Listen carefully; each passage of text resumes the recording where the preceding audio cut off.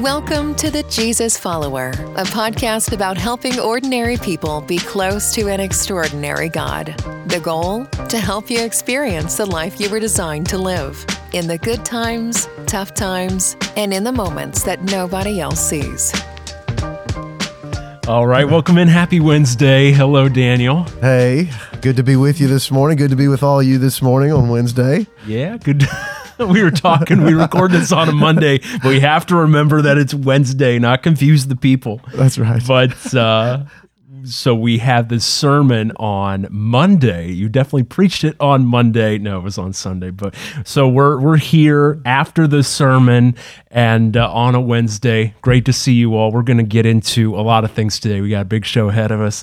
We're going to fit it into a half hour or less. No promises there. But yeah, so let's get into it. We did it last week on this episode, and so we're recording these Friday episodes ahead since they're topical. They're not related to what we're doing week by week, and the sermons are pretty set. You know, we record those on Sunday. So this week, or the Wednesday episodes, are really our chance to fill you in on what's going on in our church throughout the week, as well as go over the sermon on Sunday. But I really enjoyed last week how we just talked about the good things that happened on Sunday, and really, for me, serves as a audio diary of sorts to document where we have been, because we easily forget these things that happen, especially when they're not recorded in the live stream or wherever. It just, a lot happens. It gets lost in our memory. So I want to start again this week. What happened good on Sunday that we want to remember, that's worth noting, but that might not have made it into right out front in the live stream or what have you in that way? Yeah, I think it was just a real blessing in a lot of different ways. I mean, I looked at, we were blessed this Sunday, and if you got to watch the live stream or you got to listen in, we were blessed to have our first choir in a while that has been working and been preparing for this time for several weeks now, and just being able to hear such a full sense of worship and just to feel an excitement to be able to worship in that way was really encouraging. I felt like that there was freedom in the service, that people were genuinely just worshiping the King of Kings and striving to focus on Him. And I really felt like that's one of the things, it just felt free. It felt like we were able to have freedom to do that yesterday. And it was just a really special and sweet time, I think, of worship. And it was just, I heard a lot of people, they just really enjoyed being in the presence of the King. And that's really sweet to hear, that kind of focus and that kind of mentality in the process of it all, Yeah, it was such a sweet time. I so appreciate Dan Pryor. He's a guy at our church. He did the music here for 40 plus years, 50 plus even, and was a choir teacher in the local schools here for a long time. Him and his wife have been here forever, and he's just been so humble. So we did this thing where typically have a worship band at our church, and I play acoustic guitar and lead. That's kind of the setup that we typically have. But for this Easter, we had the idea of having a worship choir on stage to go with backing tracks and to just kind of have a more communal feel to what we're doing up on stage. And I asked Dan Pryor to direct the choir with his experience. And he's just been so, such a great picture of the gospel in the way that he's not out for himself, and it's clear that he doesn't feel like he has anything to prove or no power to gain by doing this. It's not about him, and in that, it promotes the choir, I feel like, to worship better because of his testimony and his expertise in that. But even just like the picture of Christ, that verse that says he did not count his equality with God something to be grasped. Yeah. He doesn't feel like his expertise or something is grounds for him to lord it over others or be mean or be whatever. He's just very deferential and letting me lead in the situation, being humble in that way, even though he does have more experience, probably knowledge than I do in that way. And in that, leading the choir, it's just such an encouragement to me as a younger person to know that you can lead well in those ways without having to assert yourself or feel like you have to, show muscle at any point or to show that you have power to be insecure about it. He's just been such a great picture of, in his experience, being humble and leading so that no one has to really see or know all that he's done, but that can still lead from behind in that way. Yeah, and I think that's another real beautiful thing about what God has done and is doing, is that, people are just coming together, and the choir was kind of an expression of that. I think that, people were willing to come out and practice week after week, a big long practice on Thursday for 3 hours, and nobody was begrudgingly, coming out, or, they were actually excited and looking forward to it. And Dan, Lord, like you said, really worked through Dan. I think of Cindy and Lord laying on her heart the decoration piece of it, some of the it just felt like that everybody was just coming together to worship the King, just for his glory. And that's really sweet. And that's what it's about, I think, is coming together in his name for his glory, and being willing, like you said, to, and essentially Dan, just discipling and loving and leading and really just always with the mentality, even though he has been here much longer than both of us combined, but his humility and instead of, I guess what you would say, lording it over, but just coming alongside and wanting to walk together, has been a real breath of fresh air and really sweet to be a part of. And just that spirit in that, there's freedom there, I think, and unity there. And that was really sweet, just added to it, and so many people being a part of it, being a part of because you think about the number, usually on Sunday mornings you have you have a lot of people doing things, but this was like a lot of people in a part of the worship service, with the choir, with you, with the message, there was just a lot of stuff happening, but it didn't feel overwhelming. It felt just like it was a joyous occasion, Yes. And that was really a sweet spirit. It was sweet. I'm getting that sense the more we move through these weeks that God is doing something in the hearts of his people, and just even refreshing his word in people's hearts and providing that humility. It was really great on Thursday mornings.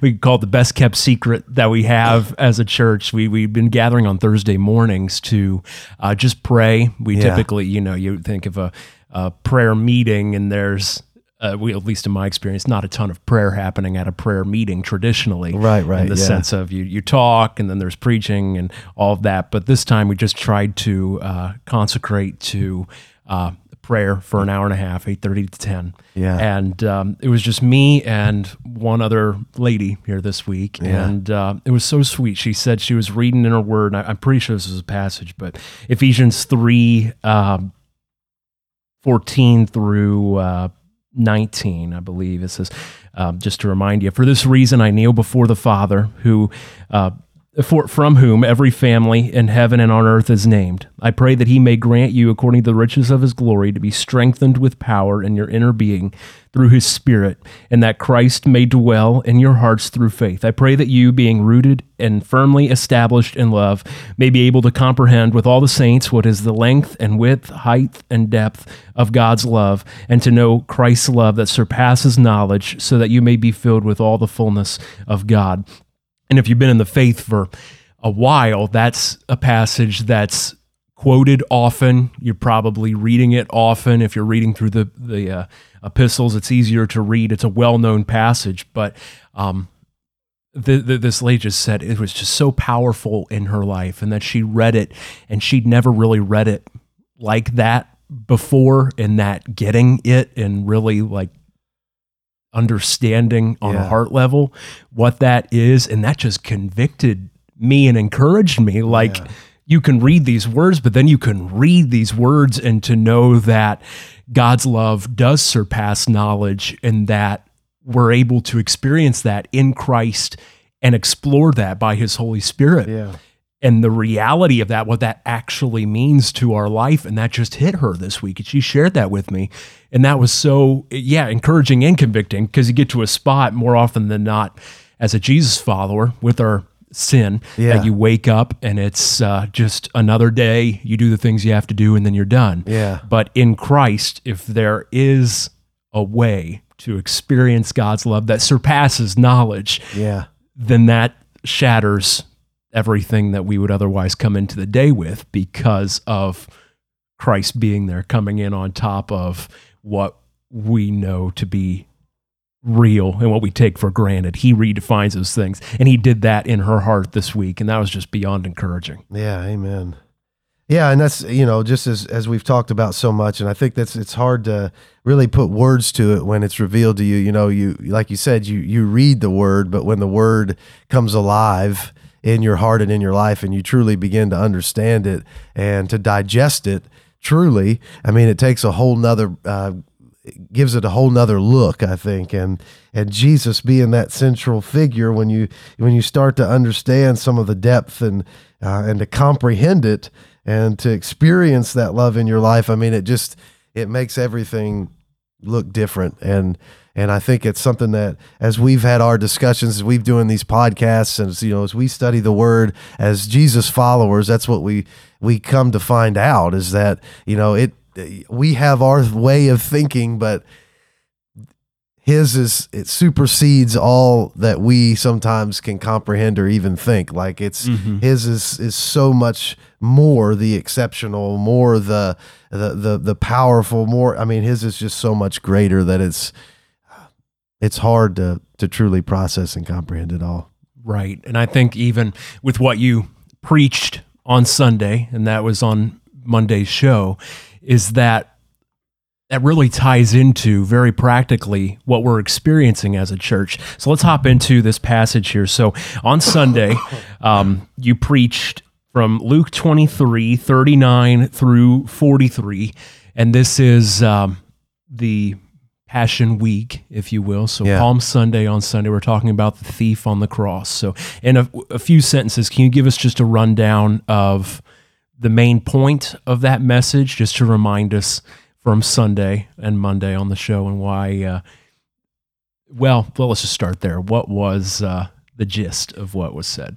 Yeah, I think it's similar from what that lady shared with you. I mean, I really believe that as I read it. I saw some videos through the week on Instagram, and just looking at the thief on the cross. And the thief on the cross is so like outside of like our church culture in America, outside of like what we would expect to happen. I mean, everything about that is like, we would never imagine that he would be the one taken up for Jesus in those last moments. We would never imagine that he would be the one that would be, Jesus would say, today you'll be with me in paradise, because, he didn't have any of the criteria like that we would expect. He didn't repeat a prayer. He wasn't baptized. He probably never, I just heard this morning, was reminded, he never tithed, probably. He never, never did any of the things that we so often think about when it comes to being a follower. Of course, he didn't have a whole lot of time. He was on death row, but he was actually dying. He was in the process of dying. And so I think the main thing is that it all comes down to, it's so cliche, but it all comes down to Jesus. It's that Jesus. And sometimes we get real caught up in what we identify as the steps, but really it's literally knowing Jesus. It's meeting the guy on the center cross. It's truly coming to an understanding. And in the process of that, and I think it's such a picture, the closer we get, no matter where doesn't matter how long we've been a Christian or how lost we may be, the closer we get to Jesus, the more certain things, like with the thief on the cross, are going to come out. You know what? I am guilty. You know what? This guy is perfect. This God-man is perfect. We shouldn't be bad-mouthing him because we deserve anything we get because of our sin. But what we do is we just, we're going to cry out to him. Remember us, please, Lord, because I do see my sin. I do see my guilt. I do see what I deserve, and I can't help myself. The thief was on the cross already, but the one that could help him was right there.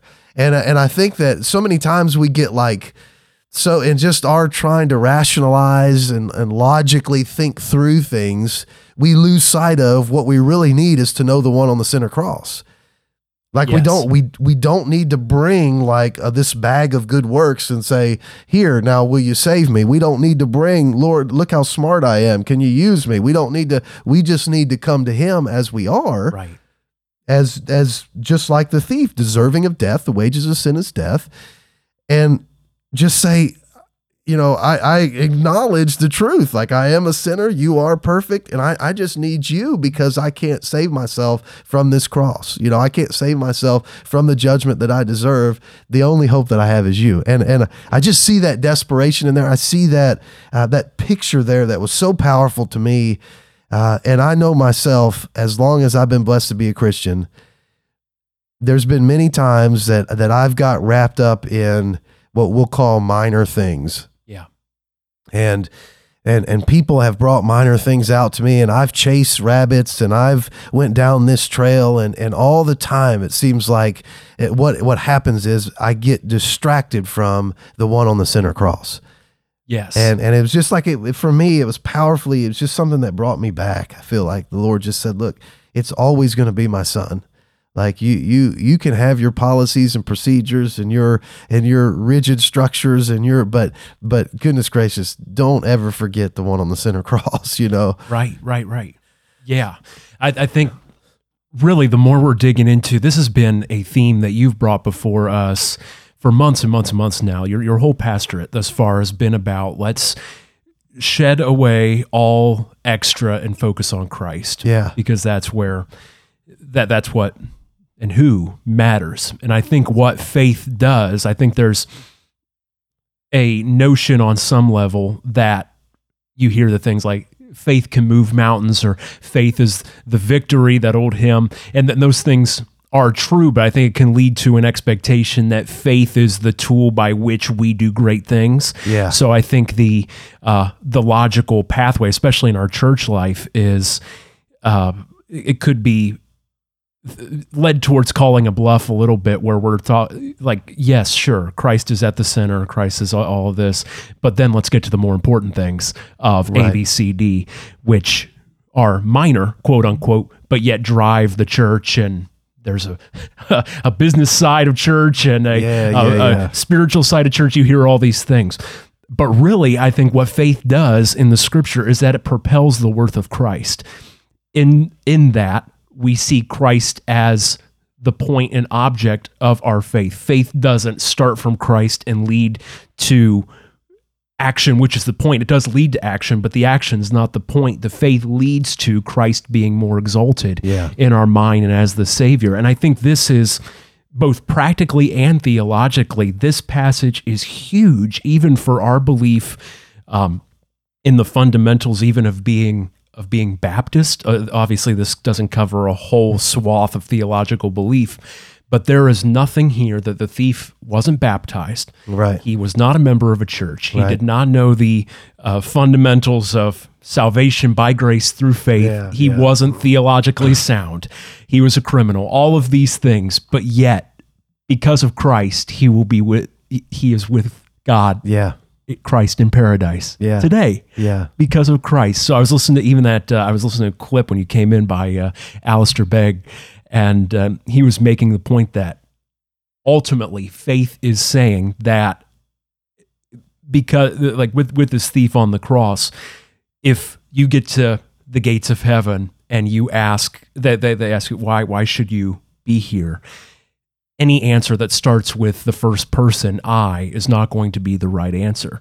And the thief could say that he didn't have any, I did this, I did that. He didn't have any of that. The only reason the thief is there is because he can answer Christ invited me. Yeah. He brought me here. Yeah. And that's the only reason. Yeah. So that it's foolishness to the world, as scripture says, because and that can seep into that church setting where we want to have good branding. We want to have good order and structure, and all those things are good, but they're only good because we were invited into the kingdom by Christ. That's right. And who are we to say that we can build up our own little kingdom to even exalt Christ and have the best of motives when he isn't ultimately at the center of what we're doing? And we can know that because of those things that we're talking about. Yeah. If it doesn't really matter for Christ to be at the center, then how Christian are we really being? Right. Yeah, no, that's a great point. And I think everything about this passage, I think I heard that passage by Alistair Begg too, or that little excerpt there, but everything about this just, it points to Jesus being high and lifted up. And I think that's what, to the point even that the thief, and this is something that we talked about, his name isn't even mentioned. Because, that just speaks powerfully to me, is that, it wasn't about, it was about what Jesus did. Jesus's name is the name that needed to be heard in the story. And I also love, because I feel like that a lot of us think, and maybe even some of you watching, like, how could, God can't use me, or, my life has just been a wreckage, and I've made so many mistakes. But you look at this, I mean, it's just amazing to me how God is using the transfer, or the salvation experience, or the testimony of this thief who was dying to still speak life in Jesus to our world today. Right. And it's like, for you and I to ever say, like, look, to put limitations on God and to say, well, how could God use me? How could God take someone who's just been so far away in life and do anything? I mean, look at this guy.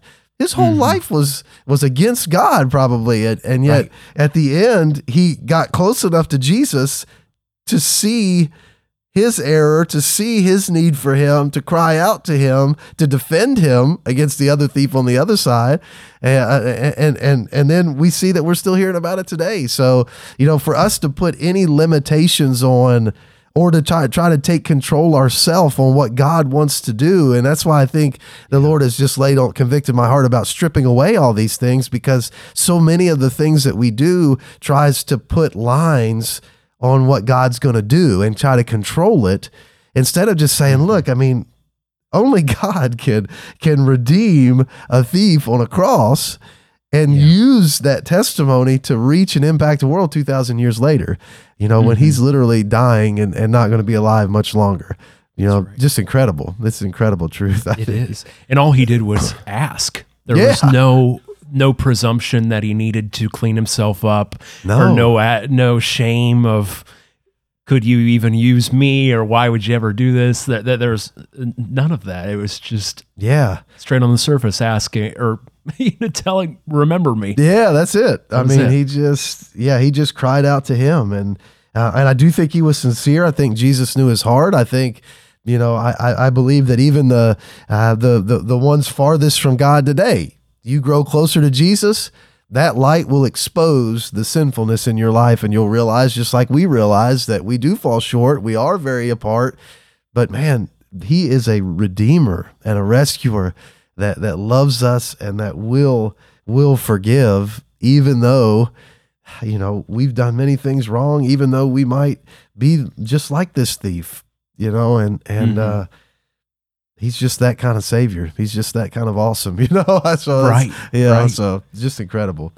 That's great. So let me dig further real quick into what we're doing. We have this document here. Yesterday we had a special business meeting as a church, and we elected a nominating committee, which is required by our Constitution, and we proposed some amendments to the Constitution, gave those out, and still doing all those things church polity-wise, which is the word for church government, which is all extra biblical. There's nothing in the Bible about you need to have a constitution to be, or you don't need to be chartered to be, all of these structures that we have. And we've established that the only thing that truly matters is Christ. So with that, do these things matter, and why? Why do we have these structures?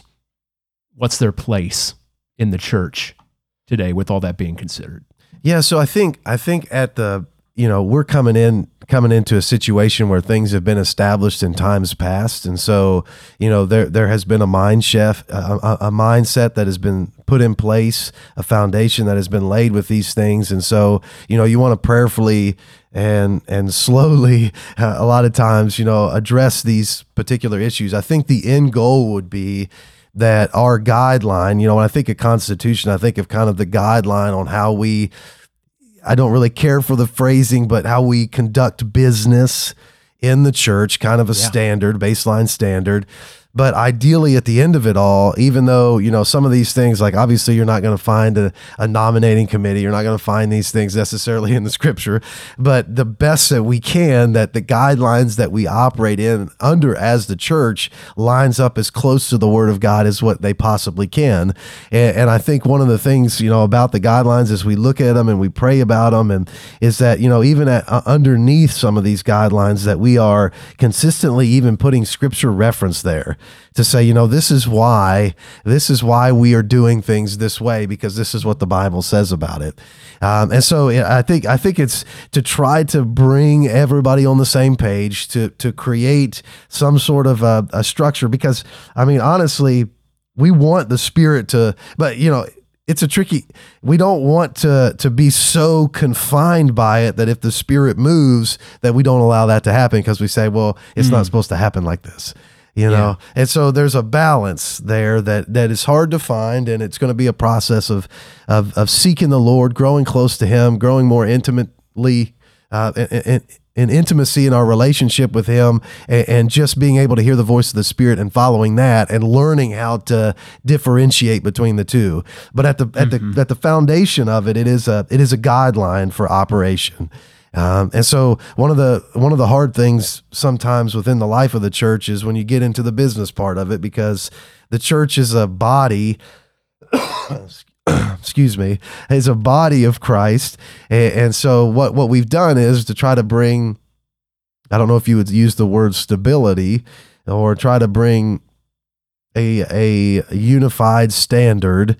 We've kind of brought some business practices in some sense, and maybe you see it differently, but from the world into the church, and tried to bring that in, and that's created, it can help if done in the right balance and light, but it can also be problematic, I think, as well. And I think it's just figuring out biblically where that balance is. Yeah, it gets muddy, because in an ideal world, you can pull the best from everything and mesh it together into one big, beautiful conglomerate, an unbeatable system. Yeah. But I think if that is our pursuit, we know that that's never going to, you're going to end up with a golden calf, an idol of your own making instead of scripture. So on one side, there's that kind of thing, and I'm skeptical of all these practices, but yet on the other side, I know there is scriptural basis for things like church discipline. Order is a big thing, even in the created order of God. God didn't make things disorganized. In science, everything is coherent in terms of what we can see. There's a supernatural and things we don't understand, but God is the God of order. So I think we do honor God as well corporately by having these structures, but it does start with the intent. And you're right. I know that that's not, it could be a cop-out of talking through this and not actually getting to the topic and just talking about intent. But on intent level, if Christ is the center and we're focused on Him first and figuring out what that means truly in our hearts, then there's going to be less drama and less pressure to create this perfect system, because that all falls in line when you have Christ at the center. And that's hard for me to realize. I think, at least my perception of church growing up, I know that this wasn't the hearts of the people at the churches I went to, but the perception was we have Christ as our main feature, but the inner workings of the church are all man-made. And that's kind of the way it had, you don't like to see how the sausage gets made, but that was kind of the dirty truth behind it. But I don't think that has to be the case. So I think I'm trying to figure out how that meshes. And I think that's the beauty, I think, of a book like Acts 2. There's no handbook of how to construct a church.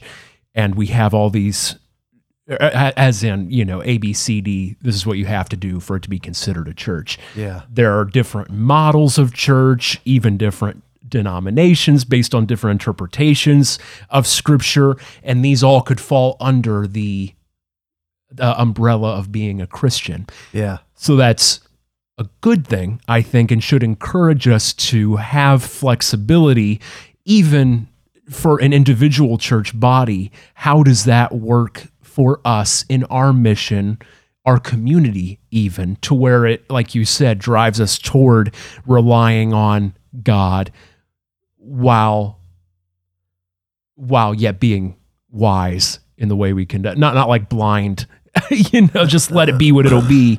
How do we trust God while still having a system that promotes trusting God and having order? So I don't know. Yeah, no, I completely understand. Probably some of you understand the thought process. I mean, it is tricky. And the thing about like the church in Acts is that God was doing all that because it's his church. God, if we're constructing the church, that's problematic in and of itself because it's God's church, It doesn't fit into our parameters. It doesn't always happen the way, that we expect it to happen, as we've talked about, like, because his ways are not our way. His thoughts are not, they're higher than us. So we don't see it's his though.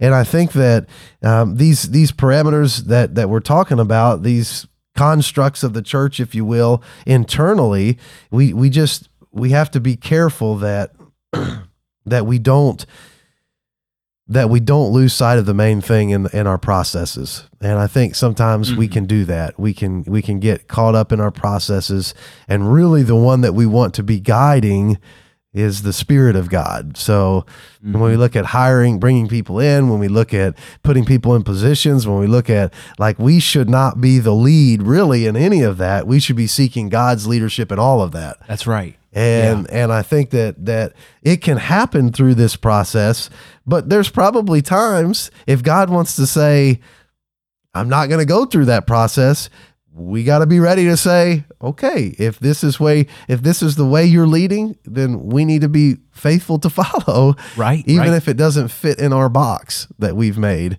and ask God to be a part of it. Yes. Yes. But it's hard, it's in the American church and so much of especially a church that's been established for some time and they've went by a certain way for so long. It's a mentality shift, I think, to try to grab hold onto the main and not focus on all the cobwebs, the things that can be so confusing and distract, Oh, for sure. And I think what really this passage does in all of Scripture is redefine our view of God to where Jesus is not someone who's separate, only cares about our spiritual life, whatever that means. He's not only there when we pray, all these things that we can think. He's not just there for part of our life. He's there for the whole of our life and the whole of what we face. And that especially for his bride, the church. Yeah. So with that, he's not just someone that's going to be a detached leader of the church, someone who we bring things to because we made them and we report to him. He will inform us of even those little things. And we have to believe that he will provide those things. And he's the kind of God that sustains his church, and even in the practical ways. But with that being the focus, those things become very minute. Yeah, they do. Compared to all the scope of what God's trying to do. Yeah. I mean, and it's all throughout the processes of the church. It's kind of got its grip on, even our Sunday morning worship. I was just thinking about last week with the lady from Colombia coming in. I mean, that didn't fit in the process, right? Like we weren't thinking, God's probably going to bring someone that doesn't speak English, that we're going to need a translator, that she's going to, like, we weren't thinking on any of those terms, but it just goes to show that God is the one in control. Like, we're here to worship him. And so if things happen, we just have to say, awesome, thank you, God. Thank you for letting us be a part of this. And we have to be open for him to do what he's going to do. And I think sometimes if the balance gets off, it can become more of a hindrance than something that helps us to grow closer and to focus more. It can actually be something that we kind of get caught up in and lose sight of more. That's right. But yeah, I mean, that's a good question. We could spend a whole podcast episode talking about that, probably. Yeah. And I'm sure it's going to be a theme of us moving forward, because this isn't something that's going to be cut and dry. I know there's people much smarter than Daniel and I who are definitely much smarter than I, who have done more work on this, scriptural things. I'm sure there's an ideal system, but everybody has one. But within that, that's right. If we see what God's doing, we see his power, as it said in Ephesians, and truly know that. I think there's kind of a sense, too, in the church life where I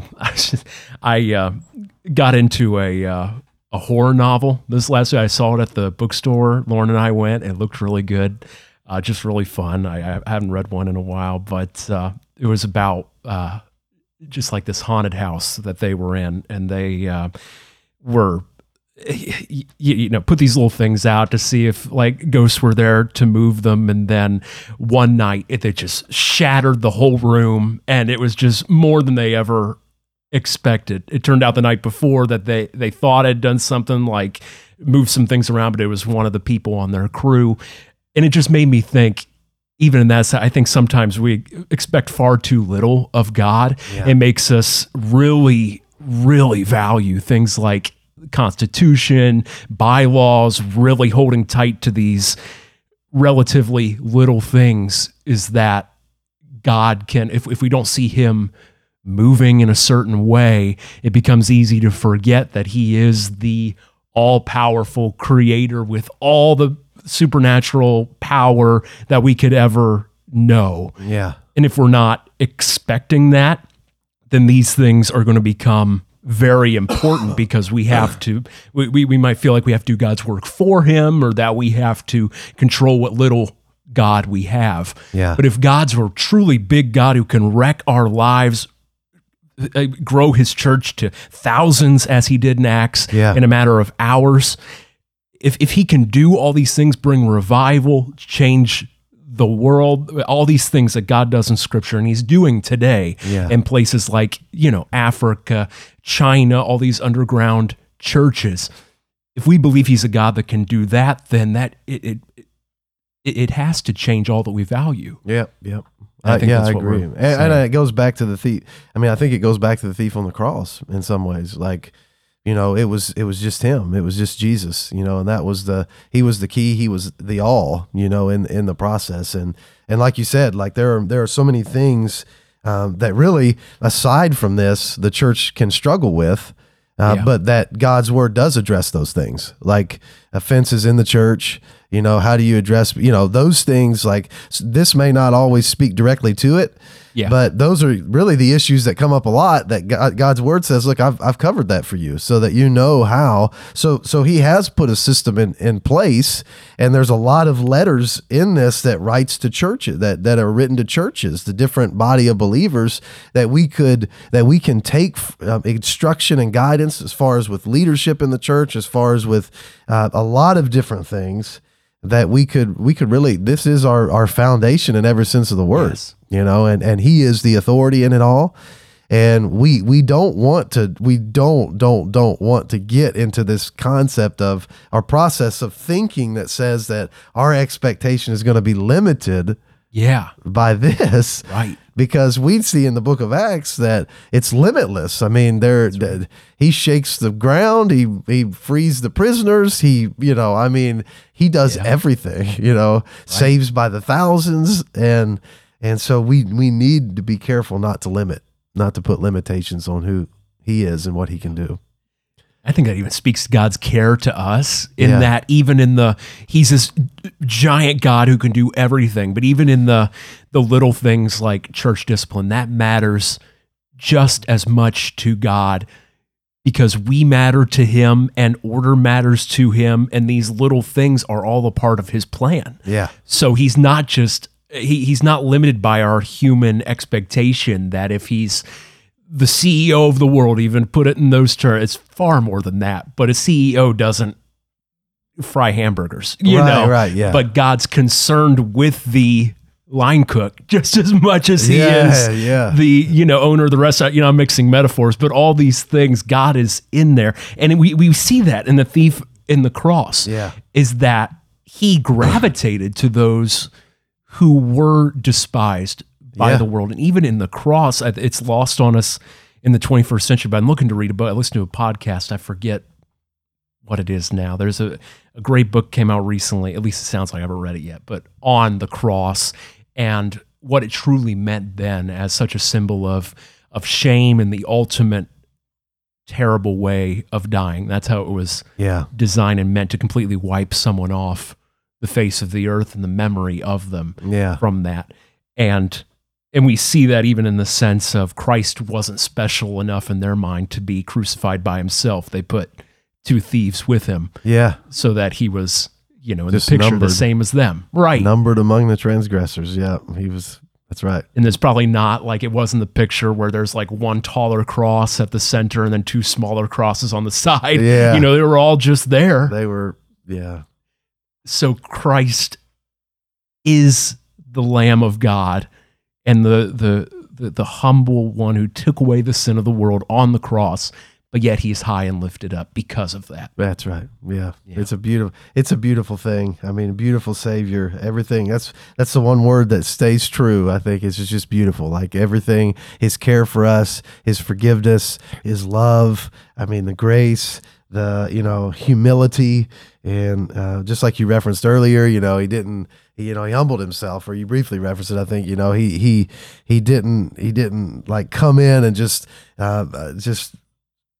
bring out his authority and say, look, you got to listen to me. And, he was just a humble servant. He washed his disciples' feet. I mean, he just beautiful is the word. It is. Yeah. Is there anything from your study and the sermon that it hit you afterward, didn't come out, or anything that has hit you since preaching it that has resounded in your heart? There's been a lot, just and hearing other little excerpts and stuff. There's been a lot to this passage, a lot more than what I even realized, and I think God just was faithful to help me to become aware of it in the process of things, and I'm sure there's things that I probably had that didn't come out, but I think that it's so hard for me and I'm sure I don't do a great job of it. I just pray and ask God to do what only He can do. It's so hard for me to be able to articulate what I see clearly, because I feel like that we have such a concept of generalities, and we hear certain scriptures so often that we're like, oh yeah, we know that, but it's different to know it in your head and to see it as the Spirit shows it. So the central, and we talk about this so much, and God, this has been something God's been showing me a lot, even in our podcast episodes, is that everything comes back to Christ, and the magnitude of that. Like even me speaking it, people probably hear it and they're like, oh yeah, of course, but no, it's more than that. It's more than just the of course. It's right. Like he was the thief. Is representation of all of mankind. We do not have hope without the one at the center cross. Like that's the thing. Like, and I guess I don't do a great job always of being able to express that, because I wish I could just you think those PowerPoints or whatever, those when you have a projector and it just projects onto the screen, like if you could just see as God is showing it through my, just as I've seen it, that's what I really want, because I'm like, man, don't miss this, because this guy is dying. And we are dead in our trespasses and sins, as the Bible says. So we are dying too. Like from the time we're born, we are in this. I know it seems kind of ugly to say, kind of bleak, but we are like, it's this process. We are sinful beings. We are criminals in it. We are offensive against God. We don't have hope in good works. We don't have hope in church attendance. We don't have hope in anything else. Like we are just like this thief. And really we overcomplicate it. We do this Constitution thing with repeat the prayer. I think we come up with these parameters when really, like, we just need to get close to him enough to see who we are, to see who he is, and just to ask him, oh my goodness, just to speak to him, and then everything changes. And I think it's hard to get that out like in clarity, and it may just sound like I'm just a bunch of words, but I just see it so vividly. It's so powerful. I read an article from Christianity Today earlier this week. I'll put in the show notes. Very powerful that we've just arguing that we've done that even with the concept of daily devotions personally. Yeah. All these extra biblical ideas that we prop up to the height of this is how I follow Christ. Yeah. Yeah. In the sense that if I, wake up, read ABC verses, pray, off on my merry way, that's equal to following Christ. But scripturally, that falls so short of what it means to have faith, to know Christ, and it does change everything. Even like you're saying with preaching, there has to be a level where you're knowing Christ first, and that's going to be impossible, even hard to replicate in our words. Yeah. But it should create something in us that's more than just the going through the motions ABC definition of being a Christian. Yeah. Yeah, that's right. I mean, everything comes out of him. So like, even as a pastor, as a worship leader, like if things are taking place that are good or in the spiritual realm, I'm not talking about just looking pretty, I'm saying good in a spiritual realm, then all of that only comes from him. Like, it comes through an intimacy. It comes through him speaking life into you in truth. It's not something that we create. It's something that he has done, and he is the completion and fulfillment. And so like, even in a message like this, it's not something that, how often I often think of this, and you probably, how often, even in songs sung, do I read this passage and have I read this passage, but I've not seen it. Yes. Not really seen it. He allowed me to see it this time, but I've read over it, but didn't really recognize it for the power that was contained within until you spent some time just resting on the passage. Yeah. Just seeking Christ out, almost seeing Christ clearly in the passage. And then that is communicate, hopefully, Lord willing, that's what shines through and that's really one of my biggest fears is like and I'm sure it is that it would be me at all. Like, I don't want it to be like, don't be me, Lord, help me not to be a part of this. I want them to see just as beautifully as I've been blessed to see, or as convicting or as powerful. I want them to see that. Yeah. And not anything about what my take on it would be, because that doesn't matter. Like they need you. They need to see, you are the one that always needs to be seen. So and that's where true security even comes. And I think that's probably at the base of a lot of these efforts to shore up processes and make sure we're doing the right thing, quote unquote, is that there's security found in that. If you feel like you're doing the right thing, then you can see the path that you're going on. But there is, since this Christ is unseen to us. Yeah. Right now, we haven't seen him, but we know him, as the scripture says. Yeah. And the Holy Spirit is the one doing that in your heart, per the scripture, to enlighten that truth to where it is just more than words you're reading on a page, into truth that is known in your heart as if you've seen it. Yeah. So there becomes a point to, even back to the faith piece, to where we believe that it is more sure of a thing to rely on Christ for guidance, even though he sees the way and we often don't see the way, even in terms of the practicalities of Constitution. But in our daily life, it is better scripturally to leave the things to Christ and to pray and to bring our, bring cares, concerns before God, trust in Him that He's going to guide you into life, then do things like enter, either daily devotions in the morning, opening to a random passage, hoping for a divine word from God to be like, you will do this, this, and this today. Yeah. Or to say, I'm going to make this Constitution the best that it could be per any lawyer standards or business standards. Especially that would be completely secondary to just trusting God for what He's revealed to us in Scripture, truly believing that is inerrant, sufficient, complete for our faith, and to rely on Christ, who is the perfect object of our faith. Yeah.